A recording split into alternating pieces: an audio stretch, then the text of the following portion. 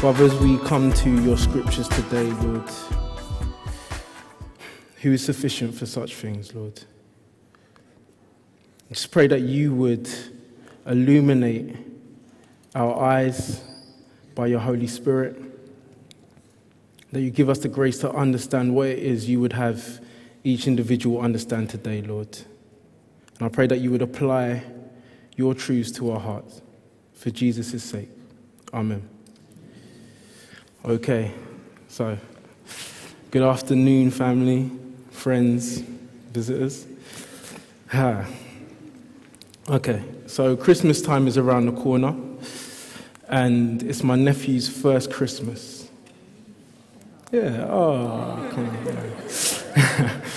And, sometimes I wonder what he'll make of it, all the paper and the decorations. And Kaylin and I, we have a lot of fun. Well, mostly me. But we have a lot of fun running and jumping and swinging and playing and climbing. And sometimes I have a lot of fun just listening to him babble his baby talk. He's very authoritative. He's very... And even though I can't understand what he's saying, I always know that he's either telling someone off, telling someone what to do, or he's telling someone what someone else has done to him. And as much as it's cute spending time with him and listening to him talk, I wouldn't ask his advice on how to conduct myself at work. Neither would I expect him to give me counsel on how to relate to someone that I don't get on well with at work. It's obvious to say, but no baby's advice is going to impact my life. And the great shame is that every year, during the Christmas period, when Jesus' incarnation is being considered, it's limited to his infancy. And Jesus is limited to his infancy. He's never allowed to grow up. Today we're looking at Romans chapter 1, verses 3 and 4, where we do see a grown-up Jesus, a Jesus who can impact your life. Before we get to our text, we need to think about why the author Paul writes this letter. Now, we don't know many specifics, but we do know that Paul's outlining the problem of sin. The problem of sin is essentially this. Our nature is in opposition to God's nature. God is perfect and good in his moral nature, as reflected in his 10 commandments, and we're not. We love to choose things that are in opposition to what is perfect and good. We love things that are in opposition to what is perfect and good. And the Bible says that we're guilty of this, and the consequence is death. Listen to Romans 1, 28 to 32. And since they did not see fit to acknowledge God, God gave them up to a debased mind to do what ought not to be done. They were filled with, they were filled with all manner of unrighteousness, evil, covetousness, malice. They are full of envy, murder, strife, deceit, maliciousness. They are gossips, slanderers, haters of God, insolent, haughty, boastful, inventors of evil, disobedient to parents, foolish, faithless, heartless, ruthless. Though they know God's righteous decree that those who practice such things deserve to die, they not only do them, but give approval to those who practice them.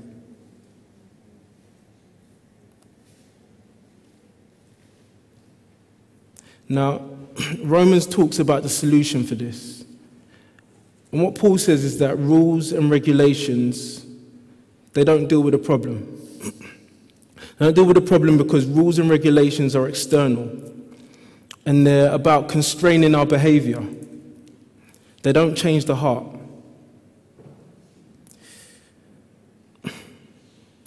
They can make us behave a certain way, but they can't change the nature of a person.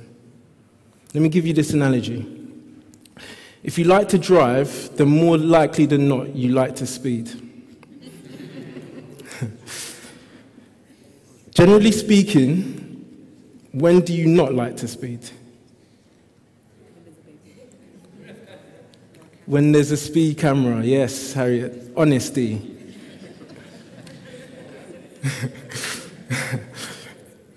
The speed camera changes your behavior, but it doesn't change our desire. We still desire to put the accelerator to the floor in 5th gear. Praise the Lord. About 2 weeks ago, I was driving Melissa's car, and she was in the passenger seat, and her friend was in the back, and I was speeding. Sorry, Brian. Brian's my driving instructor. Well, he was anyway. I love you, Brian. We were going so fast that Melissa's friend couldn't tell me to turn right until we got up on the turn. I'm not going to tell you which gear I was in, but I made the turn. I should have gone past, but I made the turn.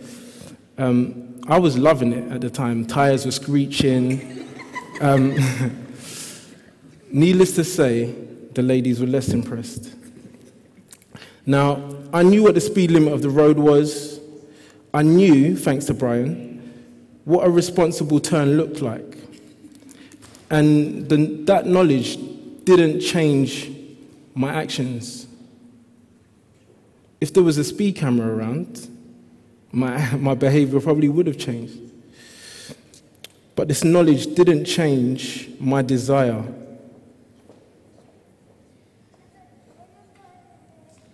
In Romans, we're dealing with how do you change the essential nature of someone? It's not rules and regulations. Because of sin, because we don't meet God's perfect moral standards, we're under condemnation of death. Why does God hold up his perfect nature as the requirement? Isn't that just oppression? Well, if there are really no absolute universal standards of wrong and right, then morality would be a question of one person's preference over another. It would mean that all morality is imposed by other people, and that would be the real oppression. Before we get to our text, we're going to look at Romans 3:21 to see what Paul says about this. Romans 3:21. But now the righteousness of God has been manifested apart from the law, although the law and prophets bear witness to it. The righteousness of God through faith in Jesus Christ for all who believe. For there is no distinction, for all have sinned and fall short of the glory of God, and are justified by his grace as a gift through the redemption that is in Christ Jesus, whom God put forward as a propitiation by his blood, to be received by faith. What Paul has said so far is that there's no distinction between the Jewish people, who are God's chosen people, and everyone else in the world. Everyone is under the same condemnation of death. We're all sinners. We're all sinners because we've all fallen short of the glory of God. Those people who God has removed the sentence of death from have received it as a free gift. Why? Well, simply because of Jesus Christ, at the end of verse 24. It says that God put him forward as a propitiation by his blood, so that the death of Jesus made God favorable. That word propitiation is a big word, but it just means that God was made favorable towards us by the death of Jesus Christ. In our text, which is the greeting of the letter, we see that Paul is speaking specifically to Christians. And we have to consider the whole of the greeting and what Paul is getting at. So I'm just going to read the whole of the greeting. so we can put our text today within context.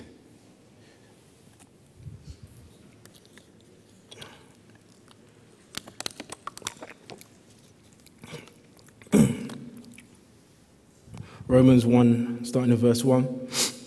Paul, a servant of Christ Jesus, called to be an apostle, set apart for the gospel of God, which he promised beforehand through his prophets in the Holy Scriptures concerning his Son, who was descended from David, according to the flesh, and was declared to be the Son of God in power, according to the Spirit of holiness, by his resurrection from the dead, Jesus Christ our Lord, through whom we have received grace and apostleship to bring about the obedience of faith for the sake of his name among the nations, including you who are called to belong to Jesus Christ. To all those in Rome who are loved by God and called to be saints, grace to you and peace from God our Father and the Lord Jesus Christ. In verse 1, Paul says that he's a servant of Christ, called to be an apostle, set apart for the gospel of God. And he's talking about being set apart in his life to be used as God intends as a servant, but also more specifically, he's been set apart to preach the gospel. If you drop down to verse 5, it says, through whom we have received grace and apostleship to bring about the obedience of faith for the sake of his name. Obviously, he's talking about Jesus' name. For the sake of his name among all the nations, including you who are called to belong to Jesus Christ. Paul was an apostle or a messenger of God, and what he did was to preach the gospel of God, or the good news of God. And the reason why he was preaching the good news? To bring about the obedience of faith. How does Paul bring about the obedience of faith? Well, by being obedient to his call as a servant and preaching the good news. I've just talked about how we struggle to do good from our heart, or under God's rule, how to obey from the heart. But Paul shows here that obedience of faith comes from God's good news to those who are called to belong to him. Now, our verses, 3 and 4, taken on their own, are merely facts or observations about the incarnation, or, if you like, the time when Jesus was present here on earth. But taken in their wider context of the greeting, it shows that the gospel of God, in verse 2, which was promised beforehand, was concerning his Son. So the gospel of God, which is God's good news, which brings about this obedience, is about his Son. Okay, I'm going to try and make this point clear. The good news is about a person. God's good news is about a person.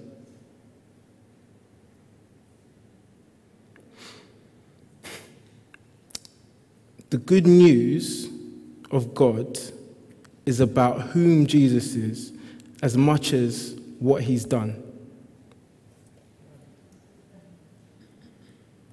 I think the danger is that as evangelical Christians, we've become so over-familiar with the gospel. The good news becomes nothing more than an equation, and a redundant equation at that. We've sinned against God, we're deserving of death, Jesus comes, Jesus dies, and we're forgiven. We sin against God. Jesus comes to die for our sins. Jesus died. Do you know what? Today I had a vision that a phone would ring and it would be my phone. I'd be shaking. Praise God.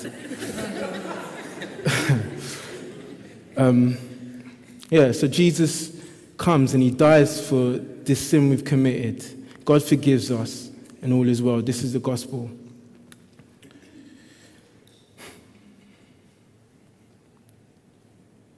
We make it redundant. It becomes just an equation.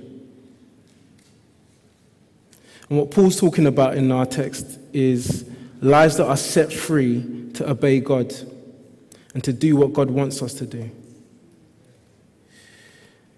How many of you here today as God's people really want and need that? You know, the ability to obey, to really obey, need the power to do what God wants you to do. How many of you are struggling with sexual sin? How many of us are struggling? Struggling with anger or unforgiveness or gossiping?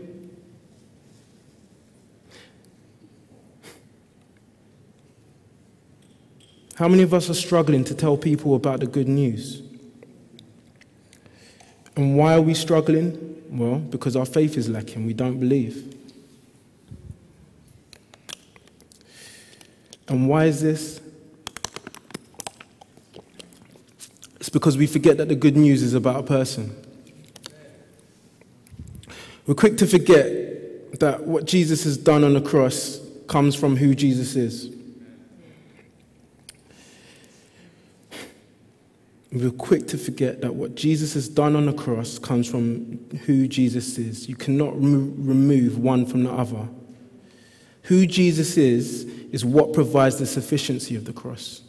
It's what qualified him to go to the cross. Who Jesus is was what determined that he would die for us. Family, we cheapen God's grace and we cheapen Christ's work when we make it just an action.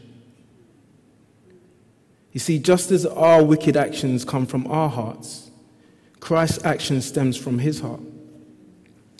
The cross makes God known. That's how Christ makes God known. Who he is reflected in what he did, and Paul recognizes that. He recognizes that the gospel is about a person, and when will we obey Christ? When we recognize too, and when we see who he is. And this seeps out from Paul in his greeting. It's, a letter, and it's not a theological treatise. He's not writing some theological project or a dissertation. He's writing a letter to people in Rome, and it seeps out in his greeting.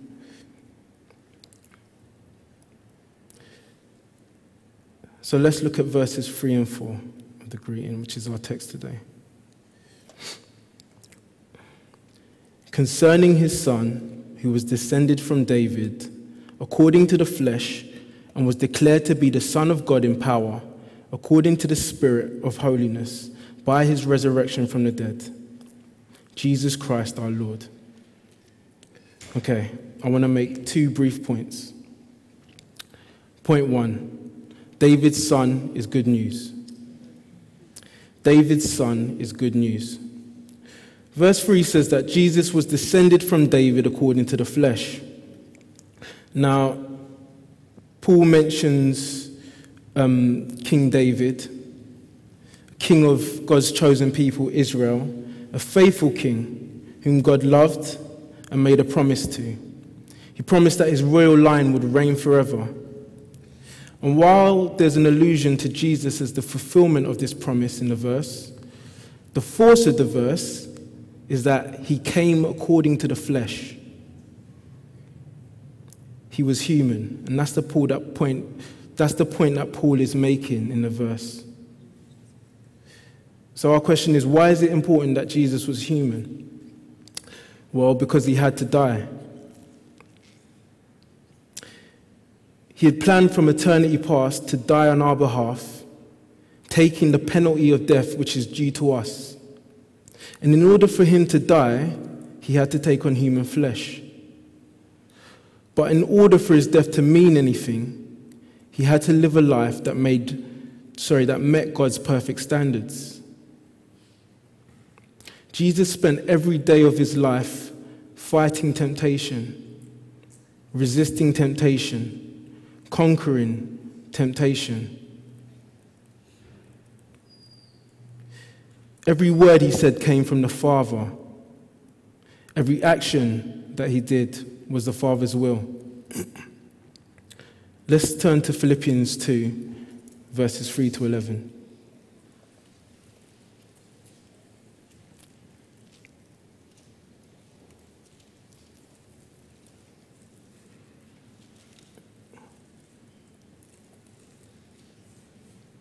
And does someone want to stand up and read? Okay, from verse 3. Do nothing from selfish ambition or conceit, but in humility count others more significant than yourselves.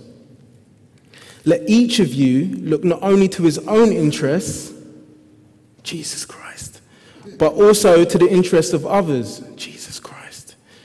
Have this mind among yourself, which is yours in Christ Jesus, who though he was in the form of God, did not count equality with God a thing to be grasped, but emptied himself by taking on the form of a servant, being born in the likeness of men, and being found in human form, he humbled himself by becoming obedient to the point of death, even death on a cross. Therefore God has highly exalted him and bestowed on him the name that is above every name, so that at the name of Jesus every knee should bow in heaven and on earth and under the earth, and every tongue confess that Jesus Christ is Lord, to the glory of God the Father. Yes, say it again. Okay. So my first application is only this. Think like a Pharisee. Think like a Pharisee. Do you remember the Gospel of John when Jesus made one of his I am claims to divinity, surrounded by the Pharisees? And he said, before Abraham was, I am. And what happened? Yeah, they picked up stones to stone him. But why? Well, because on some level they understood that God is exalted above everything and everyone. And what they couldn't reconcile was that the idea that this average-looking, homeless carpenter who came from what was considered a town of lowlives was God. In fact, be more like an ex-Pharisee. Be like Paul, who saw the glory of God and realized how shocking and costly it was that Jesus had emptied himself of all claim on his glory. And he did this to become a man. It would be a bit like seeing Prince Charles sleeping rough in Croydon outside the Whitgift Centre. Just imagine you walk past the Whitgift Centre and you see him sleeping there on a frosty December evening. You'd be pretty shocked and baffled, to say the least. But later on, if it emerged that he'd raised tens of millions to help homeless people, what would that do to your estimation of him? What would it do to your thought of him? Think like a Pharisee.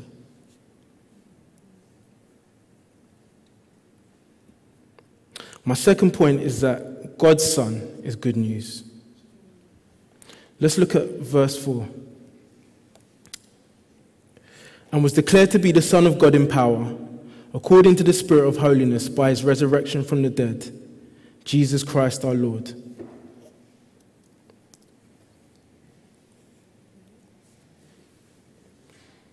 This is the second time that Paul has referred to Jesus as the Son of God in these verses. And he's making reference to the unique relationship between God the Son and God the Father.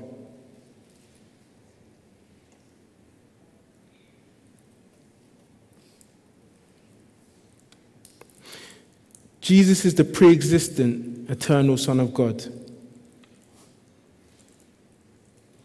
Not only was he fully and truly human, but he was fully God. We see it in 2 Corinthians 4, verse 4. We see it in Hebrews 1, verses 1 to 3. We see it in Philippians. We see it here in Romans. We see it in John's gospel from start to finish. Well, what does it mean? Well, it means that we can take what he did on the cross, his death, to the bank. The end of the verse talks about the resurrection from the dead.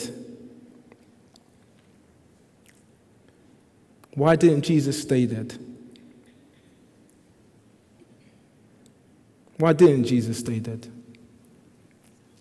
In chapter 6 of Romans, Paul will go on to say that the wages of sin is death.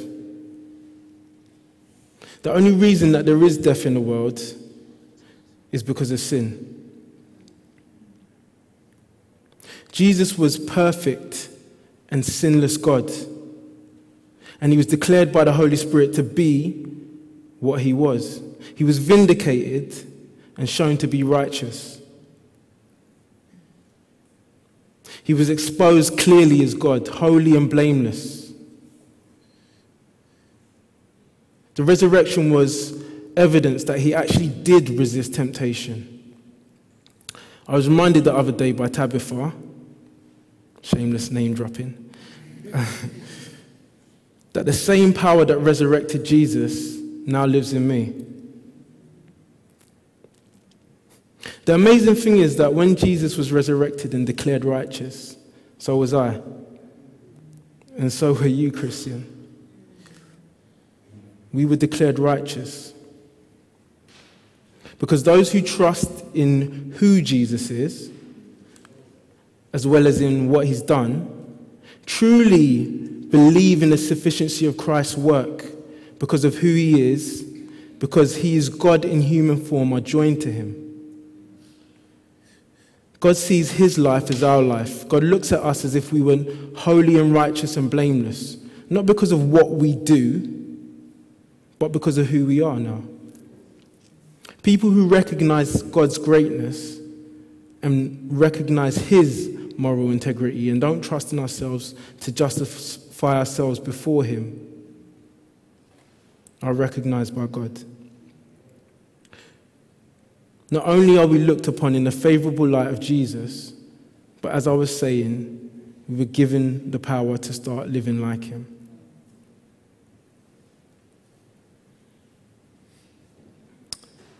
My second application is this. We need to see Jesus as God. We need to see Jesus as God.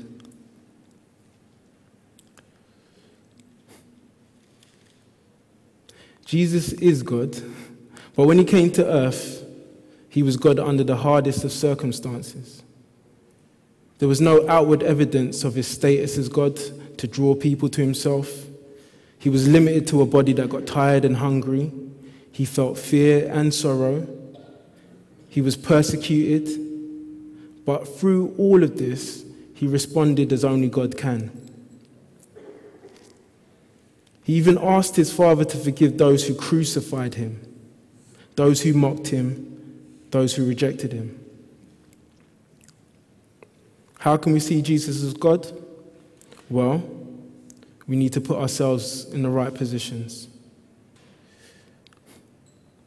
So this week, starting the 2nd of December 2012, we need to be under our word.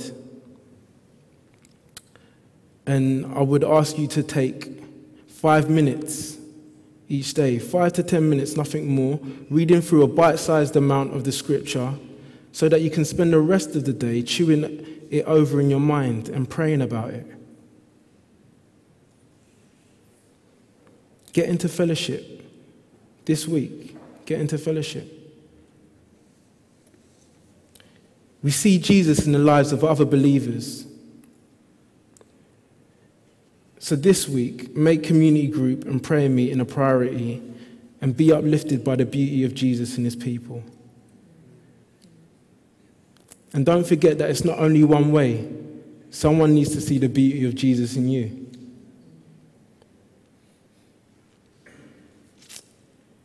Or maybe today choose someone that you can phone at least once this week. Read the word and pray with them. You know that you're not going to use all your minutes this week, so. And lastly, believers, set yourself the task of praying every day of this week for the person who will be preaching next week. Why? Well, because they're the person tasked with lifting up Jesus Christ from his word. We've all complained that someone's preaching didn't move us or that we don't connect with that person. But I wonder how much time each of us spends praying that God would reveal himself through their preaching. And if you're here today and you don't believe in Jesus, let me just challenge you not to base your position on the actions of Christians, because we will be hypocritical, or what you've heard of the Bible, but find the Bible for yourself and read about who Jesus is. Commit to a Christianity Explore course. Commit to exploring Christ through attending a local church. And if you've heard anything today that has made you rethink your position even slightly, speak to someone. Speak to one of the pastors or the elders, pastors and elders. Hands aloft. Okay, don't be scared. Or speak to anyone else. Speak to the person who brought you. I'd just like to say that our faith is only as good as the object of our faith.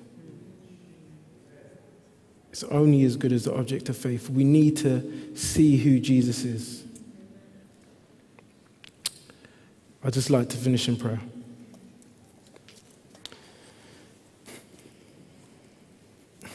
Heavenly Father, I thank you that it's all of grace. Help us to obey, Lord God. But Lord, we're like Moses, Father. We're like Moses. We need to see your glory. Father, I pray, show us your glory this week. Father, show us your glory in your holy scripture. Show us your glory in your people, Lord God. Fill us anew with your Holy Spirit. For Jesus' sake I pray. Amen.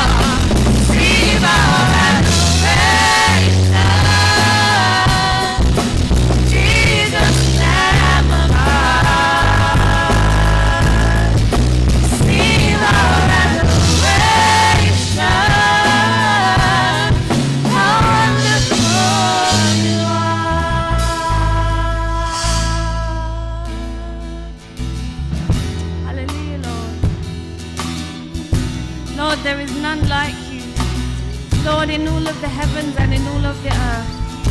Hallelujah, Lord. Lord, we thank you for your word this day, Lord.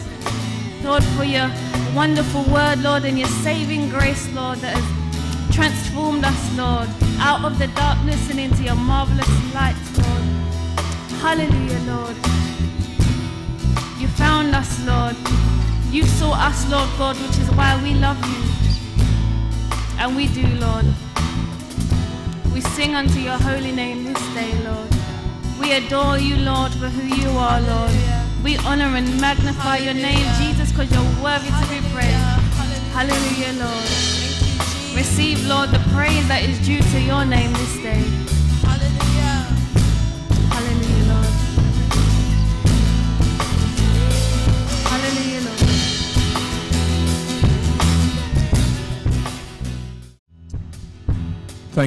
Thank you, Lord, that your grace has found us just as we are, completely and totally in need of you.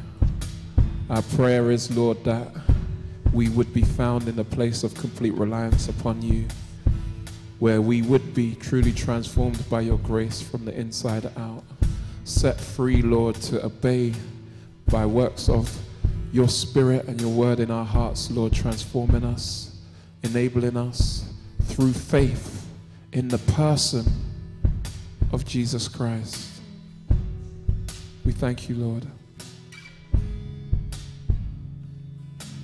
And we pray that, Lord, your grace and the love of God and the fellowship of the Spirit, Lord, would rest, remain, and be with us all now and forevermore.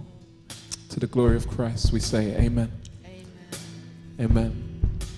The Lord bless you guys, and maybe you might want to just take a minute and just have some personal reflection on what has been shared before you get into conversations and so on.